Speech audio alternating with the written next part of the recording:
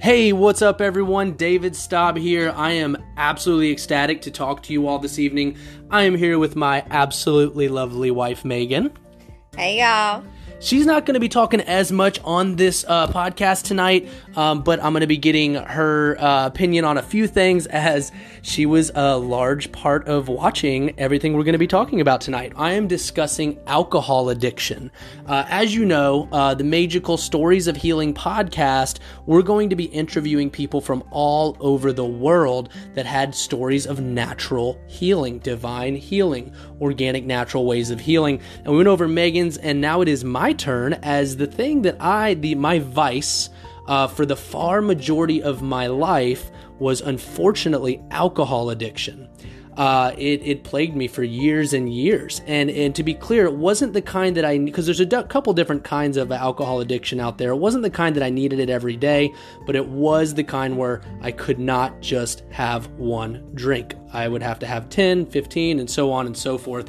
So I'm excited to talk to you all about this for a few reasons, man. I strongly in my heart, I feel addiction is one of the biggest issues out there in America right now. Not that many people talk about it because there's this horrible stigma around it. And it's so unfortunate because the statistics alone say 1 out of every 7 people in America deal with addiction, some kind of substance abuse. But I honestly think it's more than that because people don't speak about addiction. They're, because we're so conditioned for being worried about what people think, people are afraid to bring it up, especially men. There's a pretty big population of men out there that think they're too macho and tough to be talking about their addiction issues, which couldn't be further from the truth. But addiction, it doesn't discriminate. Men, women, ethnicity, anything, it's out there. And with the way our brains are created, if we focus on any one thing, just about anything you can be addicted to, whether you're talking about alcohol, drugs, sex, technology, really anything, it can become an addiction. So I'm excited to talk to you all about it because I feel it's so incredibly important. And I think that addiction is gone about completely wrong in our society.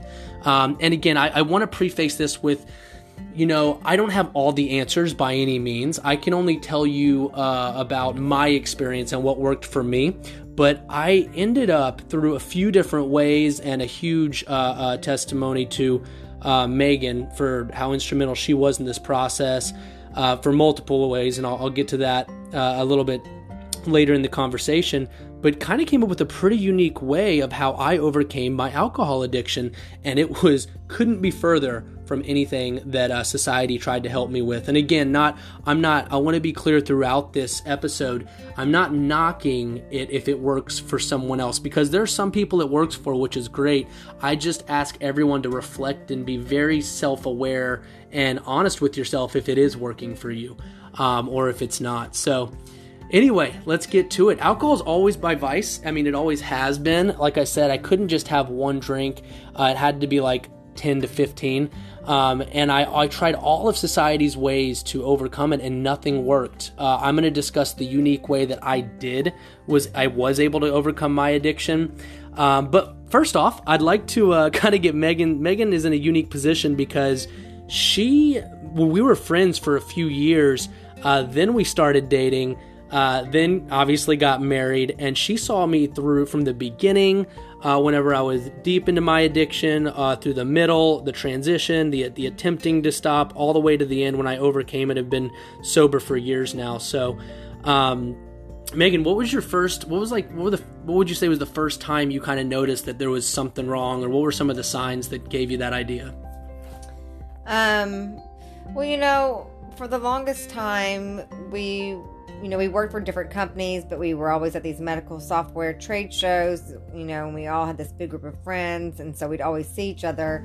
And I mean, everyone, there drank a lot and partied, it seemed like. So you just kind of blended in with everyone for a while. And then it was whenever I actually got recruited to go work for your company. And then we were, working closely together, obviously.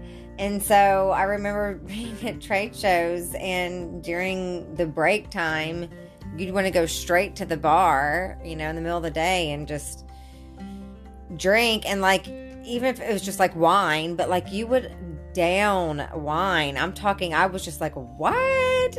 You were downing it. Yeah. And like, I mean, just putting them back. And I was just like, whoa. I was like, there's no way I can do this and go back and talk to doctors, you know? Yeah, for sure. And that's something, I've never really understood, but there's something in my brain. And one important part, if you're talking with an addict or someone that has addiction issues, or you yourself do, it's so important to be so hyper self-aware of this stuff. And I could never understand why, but I really have come to the conclusion. I came to the conclusion a long time ago. Something in my brain literally switches whenever I have a drink of alcohol for one reason or another. And yeah, I couldn't just do one. I had to do 10 or 15, and my personality changed. It was pretty intense. So I knew once it kicked off, I would say my addiction issues really started whenever I was in New York City. In New York, there's this culture of partying up there, and I got heavy into it. We'd party 4, 5, 6 nights a week. And the thing is, it was hidden. A lot of my addiction from the outside, you couldn't always tell, because I was very successful in New York. I worked, like I said, a medical software sales company. I was making 6 figures, but what most people didn't know, I was actually spending the 6 figures on partying and bad decisions. And it was just so unfortunate, and it's a slippery slope. And the problem is, whenever I started drinking and I kept going down that route, for some reason or another, I would turn into a different person. And it was scary. I would never, I would make bad decisions. I became heavily jealous.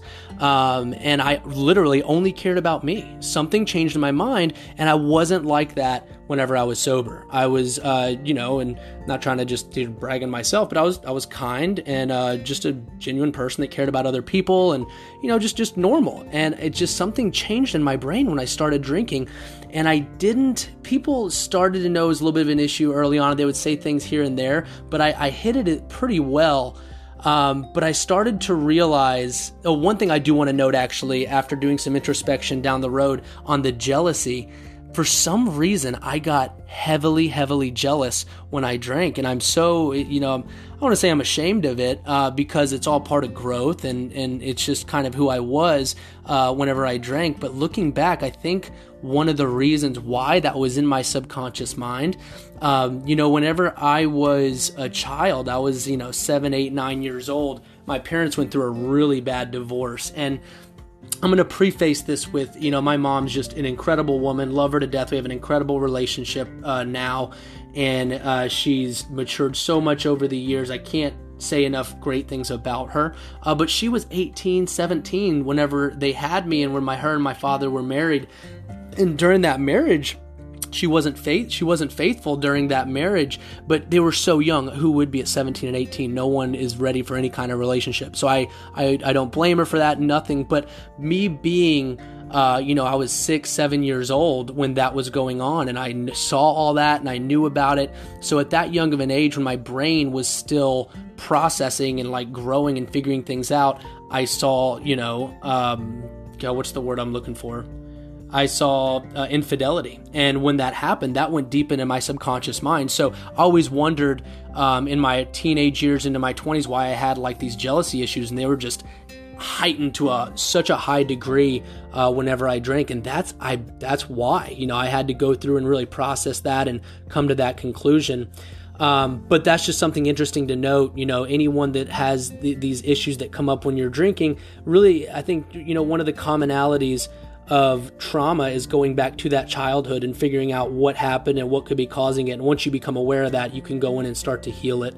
But anyway, going back to the drinking, it was getting really heavy in New York City, and I would party, and I just party way too hard, really spend all my money, kind of become that different bad person that I didn't want to be. I was that guy that was blacking out, not remembering what happened the night before, and it just caused so many issues in every one of my relationships. Because the drinking was always the most important thing to me.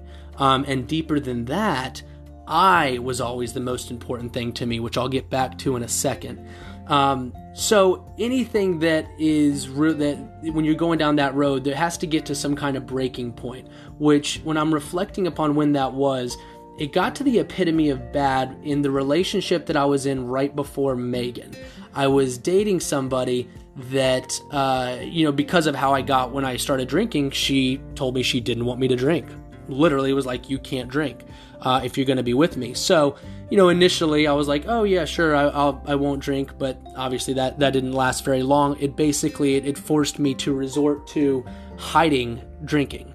I would, travel. I traveled all across the United States doing medical software sales, and I'd go out on the weekends and I would just tell her I went to sleep and party and go drink, and then again, I'm not proud of any of that, but this is when I still had all those demons, and I wasn't healed, and I still had a lot of growth and a lot of evolving to do. But it got bad because I would go do that consistently, and that wears on your soul, that wears on your heart. And I was literally starting to use drinking as an escape because she got more and more and more controlling. And as she got more controlling, I got super unhappy. And a lot of addiction stems from using some kind of substance as an escape. And that's literally what I started doing to a high degree. I was using it as an escape. I would look forward to every weekend just to get away and drink as much as I could to ignore and get away from the reality I was living in. I was trying to numb myself constantly. And that's when I knew it got really, really bad. I knew I had to change. I knew I had to do something to stop drinking.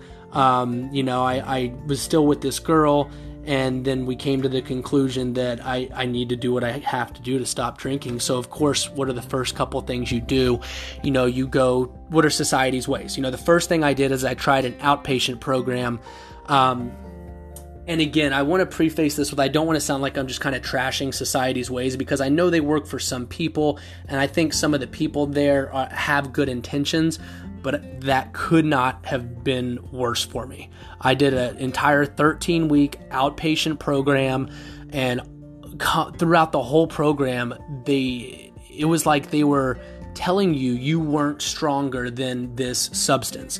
I was told I have to separate myself from alcohol constantly. I have to change every one of my friends. I can't go down the same alleyway as something that has a liquor store.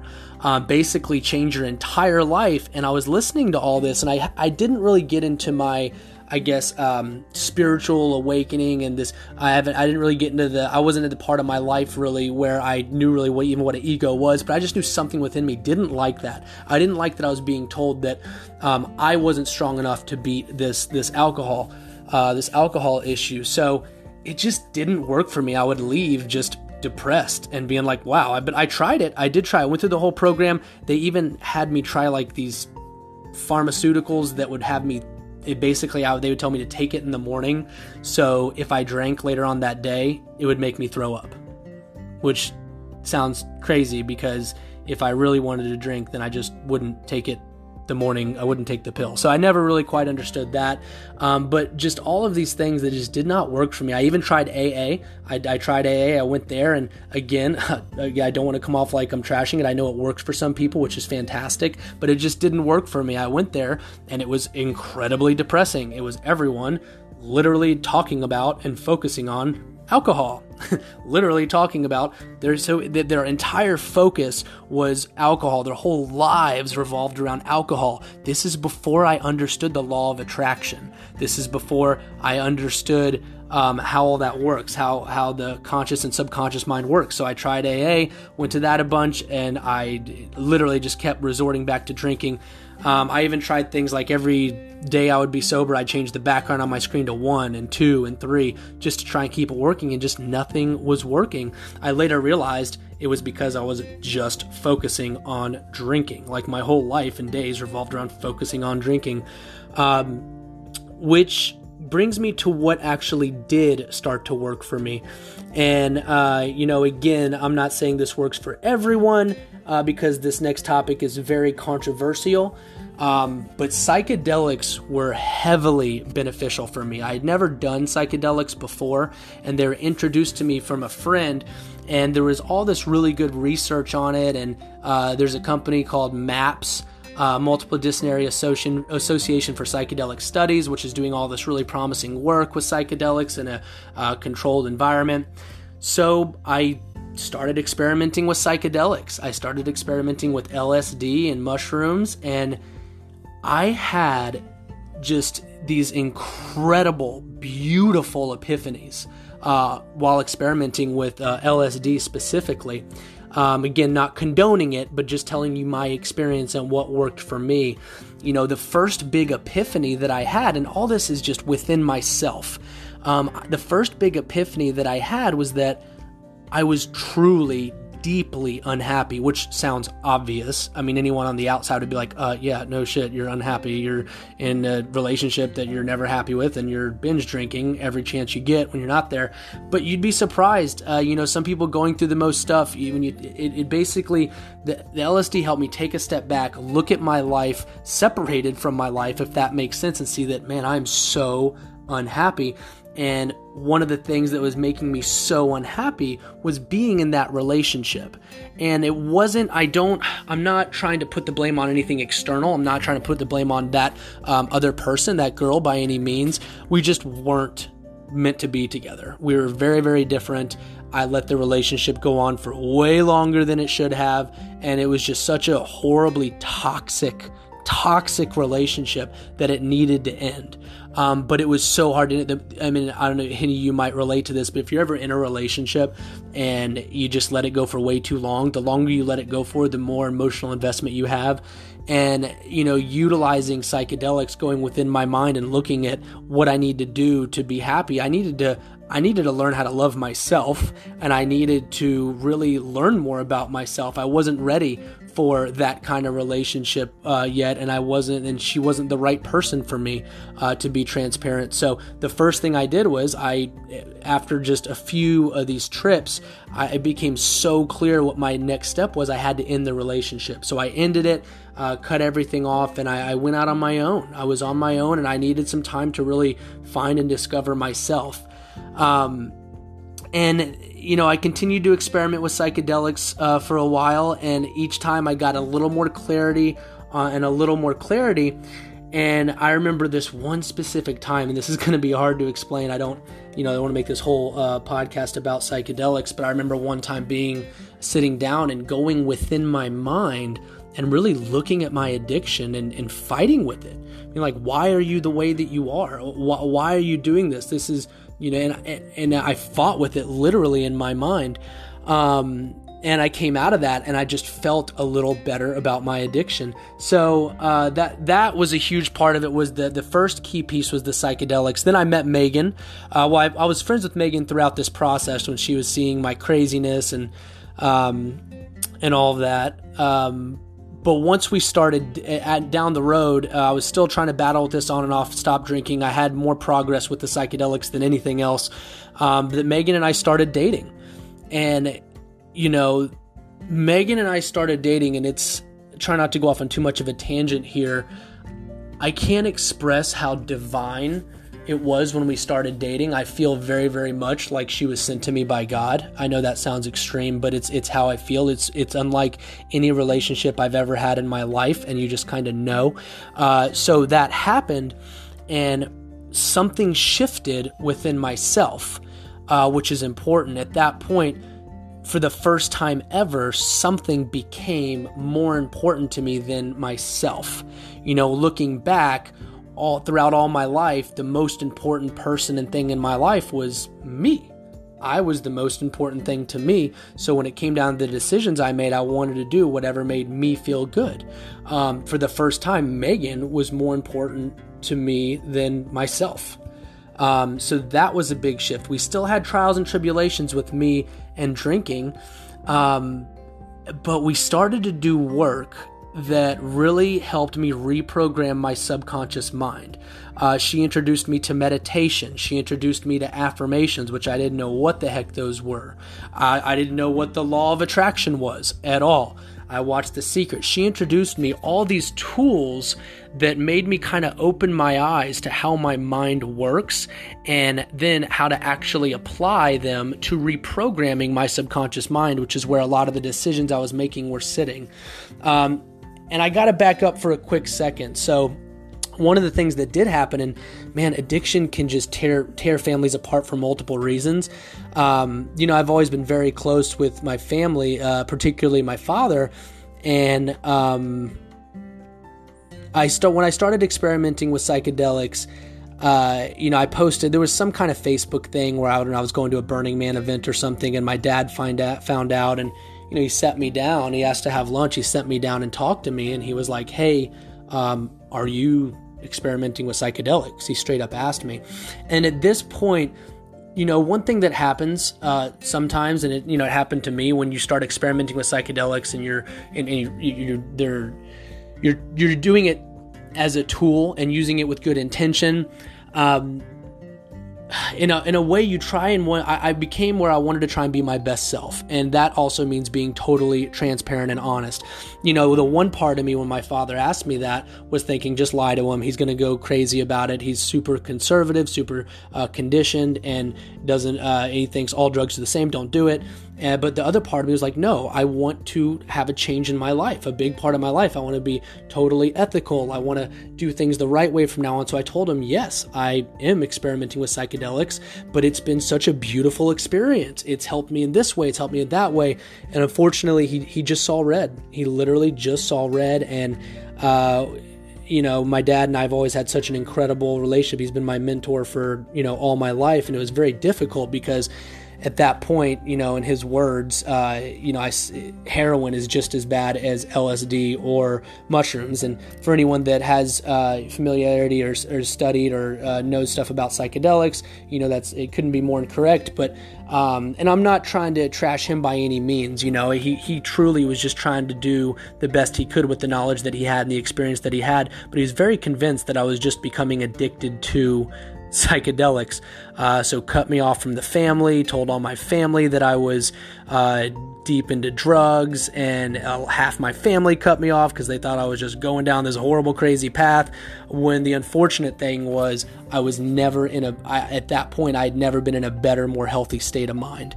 And again, I'm not dragging on him for it. He was just doing what he thought was right for him and his family, because he thought I was just doing more damage to myself and going down a bad path. So just an example of how addiction can there's so many ways it can begin to tear a family apart. But that happened with the psychedelics. And then coming back to Megan, we started doing all of this mind work. We started doing she got me into meditation. She got me into gratitude writing, affirmation. She has this, we spoke about it earlier, meditate and affirmate, which is basically this morning routine that involves doing a meditation and going and writing what you're grateful for, and then writing your affirmations of what you want to create in your life, setting an intention. And through Megan and through, psychedelics were a piece of it, I also ended up growing a very powerful relationship with my creator, God. That was a huge part of it as well. It's not that I didn't believe in God. I self-admittedly thought I was too logical for most of my life, because I was like, I have to know. How do I ever know? Which is pretty ridiculous for me anyway now. But